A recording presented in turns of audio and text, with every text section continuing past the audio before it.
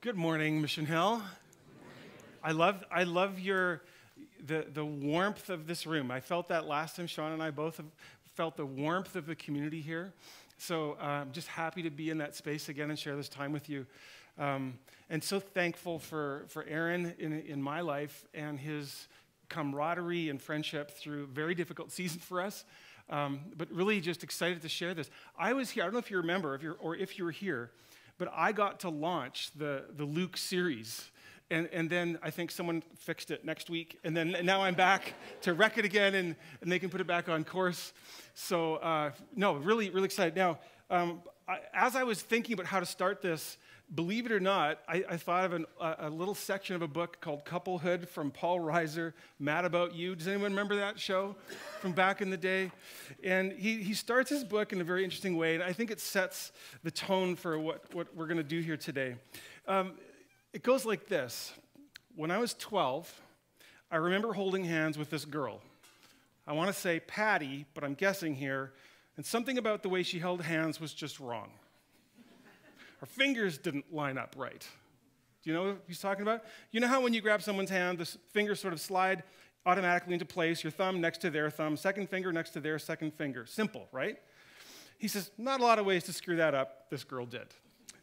I think what she did was slide her fingers in too early so they were all out of sync with mine. I'm sitting here holding hands with myself trying to explain this to you. He says. Okay, so here's what it is. I like my pinky to be on the outside. Anybody else like that? I'm a pinky on the outside person.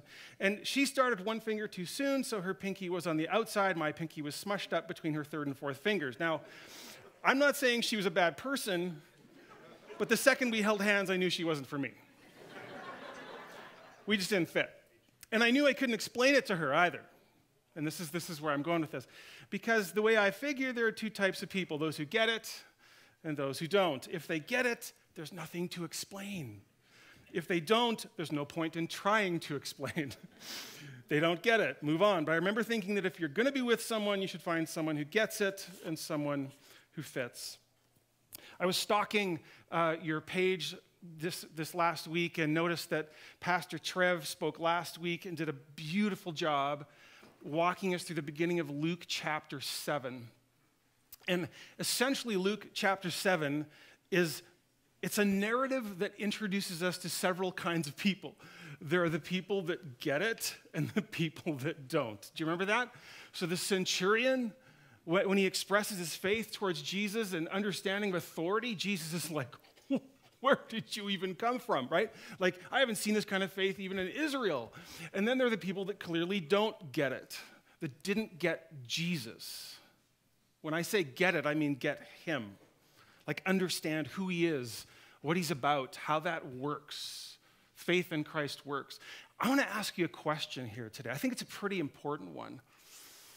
How do you know if you're one of the people that get it and whether you're one of the people that don't? Because most of the time, the people that don't get it don't know they don't get it. They think they get it. This was the problem with the teachers of the law and the Pharisees. They thought they had Jesus. They understood, and they put him in this little box, and they were totally missing who he was. And then there's someone who's a completely unlikely candidate, this centurion who shouldn't get it and gets it. So how do you know if you get it or you don't? The story that I want to unpack today is a beautiful one. It picks up the narrative in Luke chapter 7, verses 36 and 37. There'll be scriptures on the screen, but you can also turn there in your Bibles if you'd like. And we're going to meet two people. One person gets it, gets Jesus, and the other one clearly doesn't. Now, what I want to try to do today is I want you to continue to ask this question. Do I get it? Do I get it? What kind of person am I? But I also want you to try to figure out in this story, and it shouldn't be too hard because we're 20th century eyes looking back in hindsight with all of this history, and we know the word Pharisee doesn't hold some great connotations, but I want you to remember that back in Jesus' day, that wasn't necessarily the case. These were very pious individuals that held to the letter of the law. They're trying to be faithful to the law of Moses, and yes, they had sort of an overblown understanding of their own self-righteousness, but at least they were trying to get it right and trying to make everyone else get it right like they got it right. But here's how the story unfolds. When one of the Pharisees invited Jesus to have dinner with him, he went to the Pharisee's house and reclined at the table. So, seems like a decent guy. He's invited Jesus for dinner. First blush, it seems like this, if this is the story about who gets it and who doesn't, clearly he gets it. He's having Jesus over for dinner. And then the second character steps into the scene. A woman in that town who lived a sinful life. She clearly does not get it because she's living a sinful life. Well, she learned that Jesus was eating at the Pharisee's house, so she came there with an alabaster jar of perfume. In other words, she crashed the party. She doesn't get it. She just crashed through all of these. And not only that, it's a Pharisee. And she's a sinful woman. Now, I've got something to show you. I don't actually have a jar of perfume, but this is eyeglass cleaner. You tell. I clearly don't smell good, but I mean well. So what was happening, sound guy's going, stop. Can someone help me? Thank you. This is perfect. This is great. My wife's going to help me. I couldn't see. Okay, thank you. Sound guy's like, stop. Okay, so Brad does not get it. Okay, so what was clearly happening is this woman came with a jar of perfume. When they say jar, don't think honkin' like mason jar. Think like a vial, a jar, an alabaster jar of perfume. And she would likely have been wearing this around her neck because she's a sinful woman. This is code, especially with the perfume in the picture, for a prostitute. And prostitutes in her day would wear a vial of this special perfume around their necks to signal to the men who might be interested that they were on the market. And so when they needed the perfume, they would dab it on, and this distinctive aroma would also alert men to the fact, this is a woman of the night, okay? So the moment she walks in wearing this perfume around her neck, everybody knows this woman's a problem. And just crashing the party into the Pharisee's house, he's thinking, oh no. What are my friends going to think? Like immediately, like this is not good. And I think he's kind of waiting to see what Jesus does with this. Now, before I get too deep into the story, I want to give us a frame to look at it with, backing up to the larger narrative of Scripture. I believe, and you can think with me, that throughout the pages of Scripture, like from the moment human beings stepped onto the scene, they were created by God, till the closing chapters, the final credits of the book of Revelation, God is essentially asking humanity, and then by extension, every single person who has ever lived, two questions. These are haunting questions. The first question is, will you trust me? And of course, when Jesus comes on the scene, it becomes, will you trust Jesus? We sang about that. The reading, the Lent reading was all about that. Will you trust me? The second question is, do you love me? Do you love me?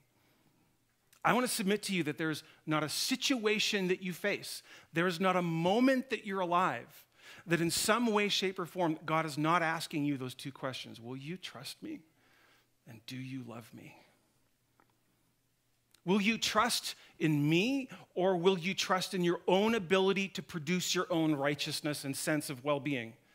Will you trust in me, or will you trust in that financial cushion that gives you a sense of security?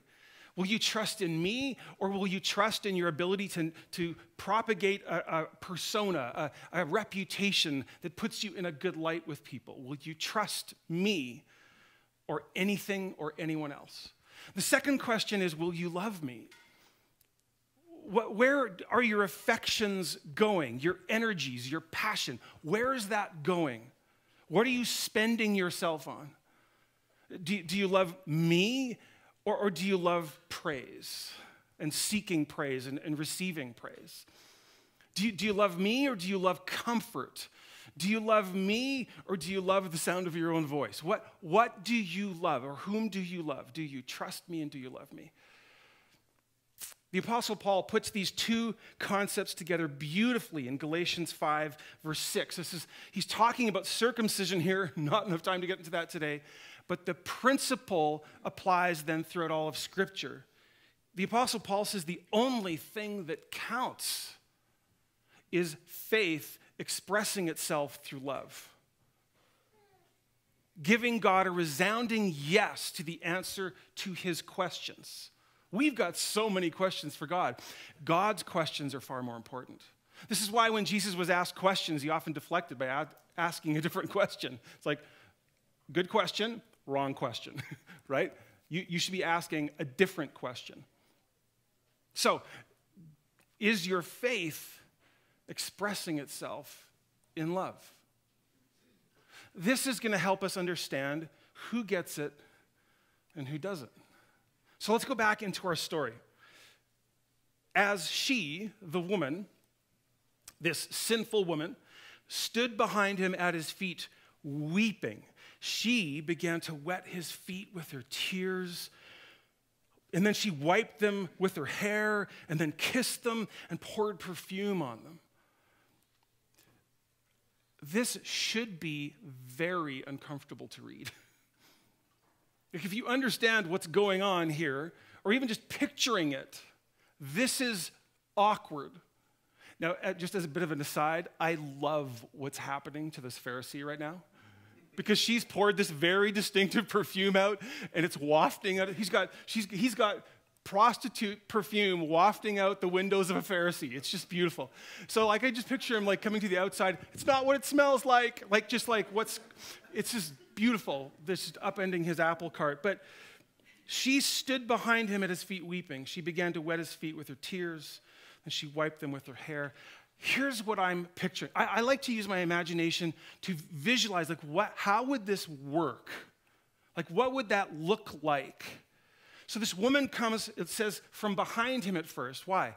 She doesn't even think she's worthy of facing him. Maybe at this moment in her life, she's afraid what his face will be telegraphing to her. She doesn't want to feel judged. I don't know what it is, but she feels humiliated by the weight of her sin. So she comes to his feet, and she starts to weep at his feet. And she's crying so hard, she's sobbing so hard that her tears are getting him wet. And then she's like, oh no. Now I have defiled his feet. And she's thinking, what do I wipe my tears with? And the only thing available is her hair hanging here. Because again, this kind of woman would have had her hair just flowing free. And so she starts wiping his feet with her hair. And then, do you see it? As she's bending over, weeping at his feet, hanging in front of her, is this vial of perfume, the symbol of her sinful life. A year's wages, we know from other passages. This is her future. This would be the equivalent of a teenage kid flushing his drugs down the toilet. So as she's giving herself to Jesus, as she's pouring out her contrition, her confession, she sees this symbol. She sees, if this remains intact, I'm just going to go back to what I was doing. So she breaks open the jar of perfume and pours it at his feet. There's no going back.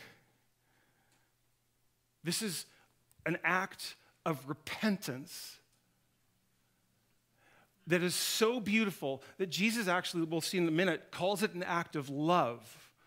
It's somehow both of these things together.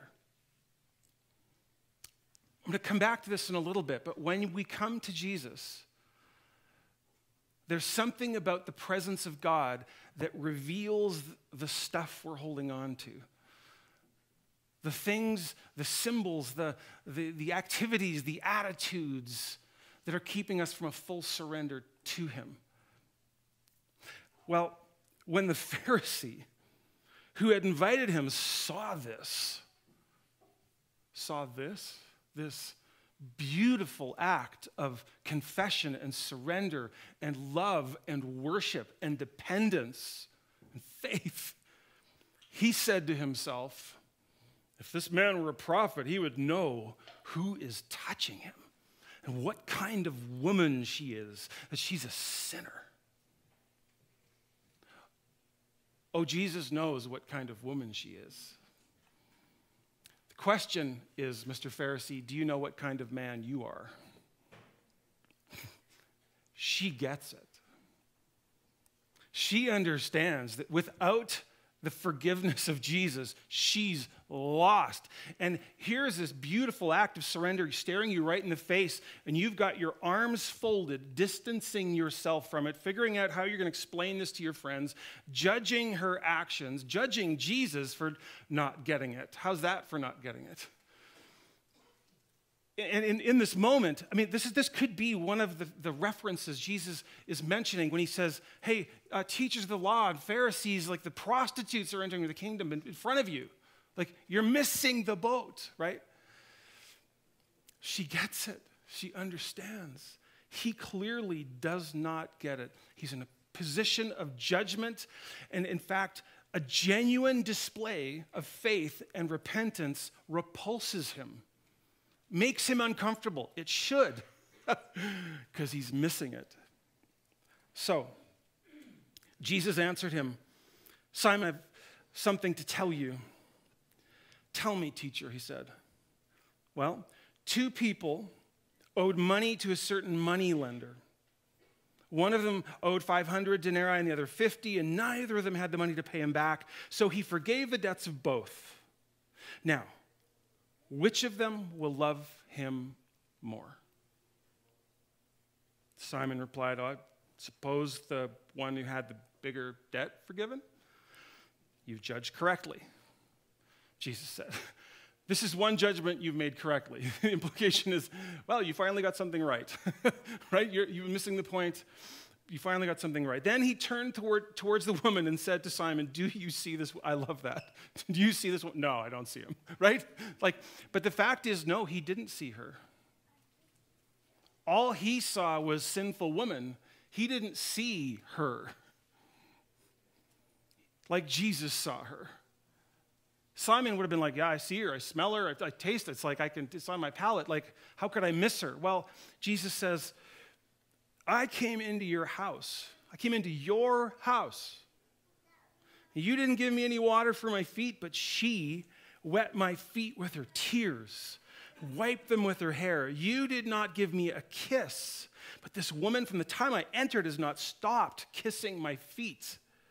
You didn't put oil on my head, but she's poured perfume on my feet. Therefore, I tell you, her many sins have been forgiven, as her great love has shown. But whoever has been forgiven little loves little. Then Jesus said to her, your sins are forgiven. And the other guests began to say among themselves, who is this that even forgives sins?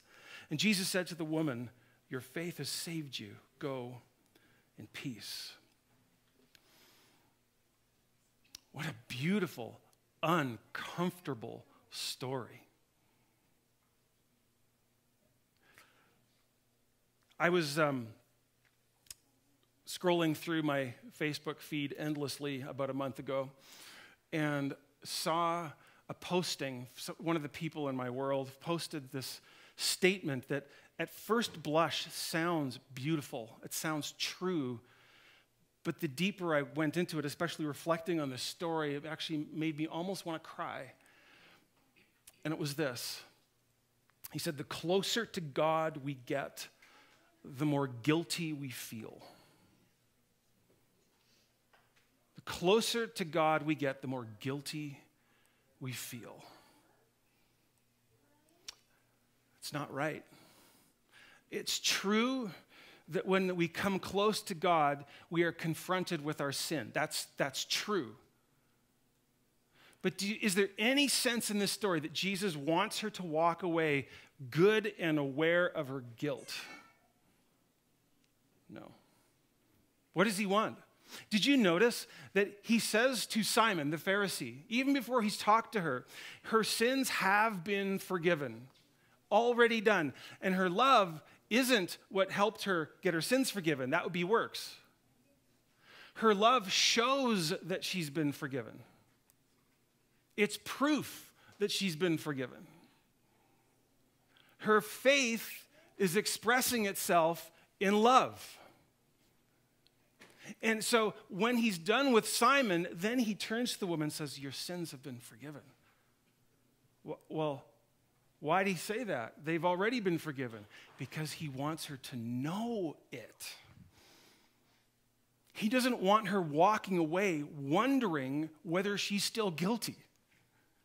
He wants her to walk away forgiven. That's why he, even in the closing remarks, says, go in peace. Your faith has saved you, not in the sense that her faith achieved something, but this lavish gift that he gave her, the mercy that Jesus poured out on her, she was able to receive it by faith. So it was the channel through which this free gift she cannot earn became actualized in her life. And now he wants her to walk away. I want you to walk away in shalom. The Greek word in New Testament is irene. It's the sense of well-being, untroubled, peace, right with God, right with yourself. I want you to be right with the world. This is how I want you to walk. See this. I know what this friend of mine was posting online. I know what he was getting at. But a more accurate statement would be, the closer to God we get, the more forgiven we feel. I love that statement because it puts us right in between, in this sweet spot. Because if I say I'm forgiven, I admit I was guilty. I haven't minimized that. But I'm also fully accessing this grace and mercy that only Jesus can provide. I am forgiven. This is how he wanted her to leave, head held high, not cowering in shame. I am forgiven. I'm forgiven. I'm forgiven. This is the transformative posture. Now, why does he want her to feel forgiven? Well, he loves her. But back to those two questions. God is asking each one of us, do you trust me? Do you love me? Is your faith expressing itself in love? What do we see in her story? We see both. Your faith has saved you. You trust me. And your great love has shown me that you have been forgiven. This is a woman who trusts, at least in this moment of her life, trusts Jesus. She's put her trust in Jesus, and that is expressing itself in an expensive, lavish, passionate, convention-crashing love that doesn't care what anyone else thinks, because I'm forgiven. I have met the one my heart desires, right? I understand. This is such a beautiful picture. While Simon is still sitting there with his arms crossed, unwilling to learn. Unwilling to learn. I want to point something out, and some of you aren't going to like this, so I'll take a drink first.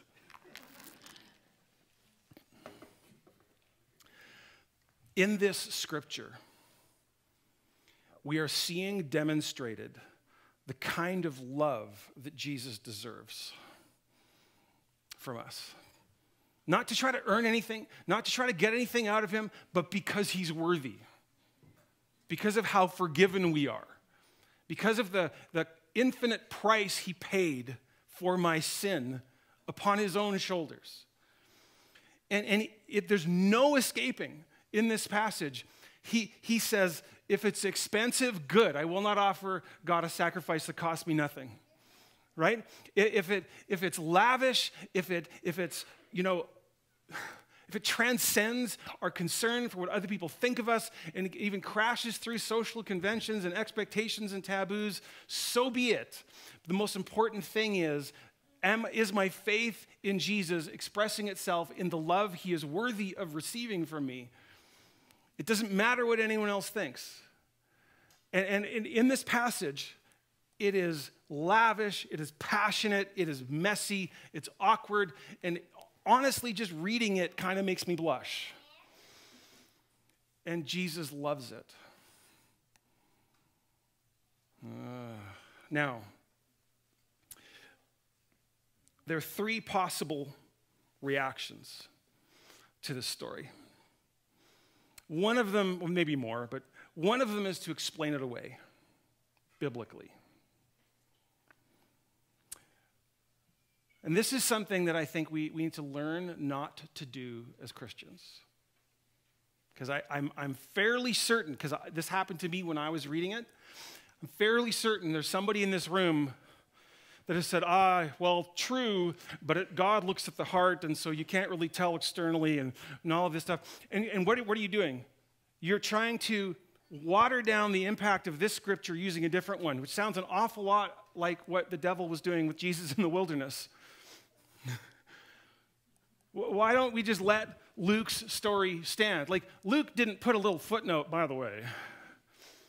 As you will later learn in the rest of the canon, there are ways of getting yourself off the hook by just insisting. He doesn't do that. He wrote this story that is supposed to cut us. It is supposed to break us open. It's supposed to confront us with our lack of love for God. That's what it's supposed to do. So I would urge you, please don't try to explain it away and go, well, that's not my love language, and that's not my personality type, and it's not my Enneagram number, it's not my this, it's not my favorite Bible verse, and I express my love for God in different ways. It's not about the perfume, you understand? It's about the heart. So if I can't explain it away, if I have to just let it sit and convict me, and expose my lack of love, then the second reaction, equally pernicious, would be to just revert to works, to go, oh, then I just need to love God harder. I need to love God more. So I'm gonna dig deep. I'm gonna figure out what it takes. I'm gonna do it. I'm gonna sacrifice. In other words, when we feel guilt over our lack of love, we try to transform that guilt into action. But guilt can't produce love. It can only produce duty, which isn't what he's after. He's asking, do you trust me? Do you love me? And by marshaling our own strength and our own resources to love God more, we're actually not trusting the finished work of Jesus that we're supposed to hang everything on, right? Remember, her love sprung out of her forgiveness, out of her sense of being forgiven, of being chosen, of being graced by God. It wasn't earning anything. It was just an overflow of what Jesus earned.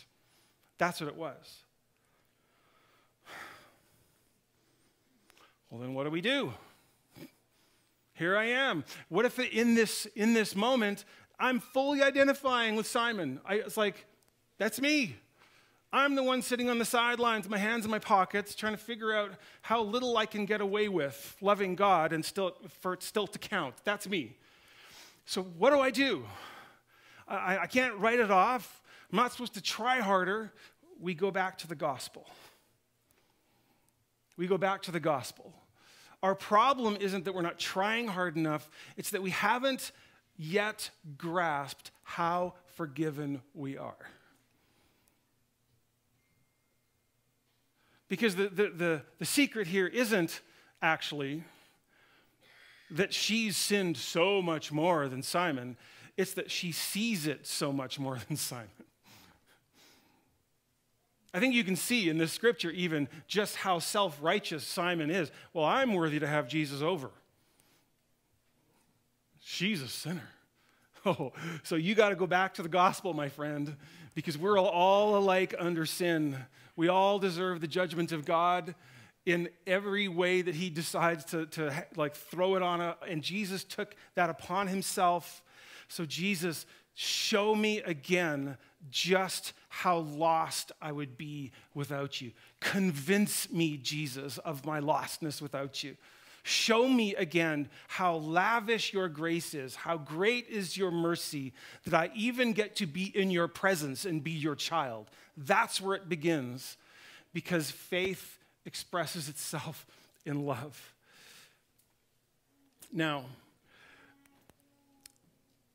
there's something else that's at play here, and that is that you and I come from very different cultural backgrounds, and many of us are not used to expressing our love for Jesus in maybe visible ways. And not that you want to show off. She didn't care what anyone else thought. It's not about that. So what do we do? Like, some of us are actually not like Simon. We're like the woman. Like, we don't know how long she was standing outside that door, knowing that if she stepped across that threshold, like, there's this fear element. Like, if I go, he'll see me. Everyone will, like, there's this moment of, and some of us are feeling it right now. So she probably had a moment where she wanted to show that kind of love for Jesus, but she was afraid. So here's the solution again, is that as we cast ourselves at the feet of Jesus, as we come back to the gospel, we will be confronted with whatever we're holding on to that is keeping us from that full surrender to him. It will come up. Even though he wants to lavish his grace on us, he will not turn a blind eye to sin. So it will come up. So what is it now? Is it the fear of man? Is it, I'm afraid what people will think? I'm afraid what my coworkers will think? I'm afraid, like, what is it? What do I have to lay down? What more do I need to break open? And just release that to God so that I can give myself fully to Jesus as he deserves. If it's in the way, it has to break. It has to go. And he loves us enough that he's going to keep bringing it up if we let him, so that we can lay it at his feet. When we do that, it's not just that issue that breaks, it's us in a beautiful surrender of a contrite heart, which is really nothing of value in a human sense, but somehow of infinite value to God, a contrite heart. I want to close with a brief story, and it will make some of you uncomfortable. That's the point. Because the story we just covered makes us uncomfortable too. I grew up in a Mennonite Brethren church, very conservative, like zero expression in worship, none. Like, I seriously wonder whether it was even allowed. Like, I'm pretty sure they had snipers up in the balcony. You raise your hand, it's like row 3, seat 2. Poof, out of there. No more. We can't have this. So this is my upbringing. Like, I don't even remember. It wasn't even called worship. It was singing. That's what it was. And so just like, and just so serious, always. And so in my early 20s, I somehow found myself at a conference put on by some charismatic group. And it was like, we are not in Kansas anymore. like it was, what is even happening? And I'm not trying to convince you of anything here. All I know is that this was not what I was used to, okay? Like, at all, and the expressiveness and all of that, and I was very uncomfortable, quite frankly. But I knew I was supposed to be there, and I think the church had paid for me to be there. So I was like, so I have to sit here. And at some point in the gathering, there's like 300-400 people, okay? Huge. And I'm sitting maybe like 25 rows back, something like that. This lady stands up and says, I'm getting a sense from the Lord. I'm like, oh no. And she says that there are men in this room that you need to break out of your box and you need to learn to love the Lord your God with all your heart, mind, soul, and strength, like David danced before the Lord. And instantly I felt sick because I knew I was that man. Like, there was no organ playing, there was no manipulation, let's just, just as I am, one more time. Like, there was nothing. It was like instant no, like inside of me, just everything was rebelling against this. So she says, in the next couple of songs, we just invite you the men to come to the front and you just worship God and, dance before the Lord with all your might. I'm like, nope. No, thank you. And, but now if I get up and people to leave, people are going to think I'm coming forward. So I got to stay. I'm just standing exactly where I am. And first song goes by, I'm running through all the rationalizations. I was like, Lord, I love you, but wow. And so I just was rationalizing. First song passes. Halfway through the second song, I'm thinking, well, now if I come forward, it's probably almost over, and then I have to turn around and come back, and I'm doing all of this stuff. I kid you not, in the middle of this service, this woman stands up, turns around, looks directly at me, points to me, and says, brother, you need to be up here. I'm like, yeah, no, I was just on my way. Sun was in my eyes. I was like, and so I'm like, well, I'm humiliated anyway. So here I go, Jesus. And you know what it was? I wasn't being forced. God was helping me with this. None of my resistance had anything to do with anything spiritual. It was, I didn't want to look dumb. This isn't how I was raised. Who cares? Right? So I got up there, and now to be to be fair, I think I'm going to get to heaven. Peter's going to go, hey, that was a cool moment, but what was that? What were you doing? I was like, it was not dancing. I'm not sure. And God will be like, leave him alone. I loved it. It's like, but it wasn't. I know it wasn't dancing, but he tried, right? But what happened inside of me was important. Again, I'm not making any comment on denominations, theology, nothing. It was me and Jesus. Something broke open inside of me because what I had wanted all along to express came out. Because someone had the guts to say, hey, that thing you've been carrying around needs to break because Jesus is worthy. So, here we are. I'm going to stop now. But I want to encourage you. I want to remind you again, there's not one right way. What I'm talking about is expressing the love that you have for Jesus in a way that reflects his worthiness, his greatness. And if you're not feeling it, then we just go back to the gospel and go, I need to understand how forgiven I am, okay?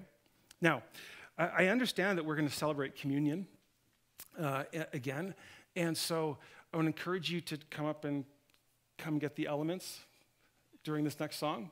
Is that right? Okay.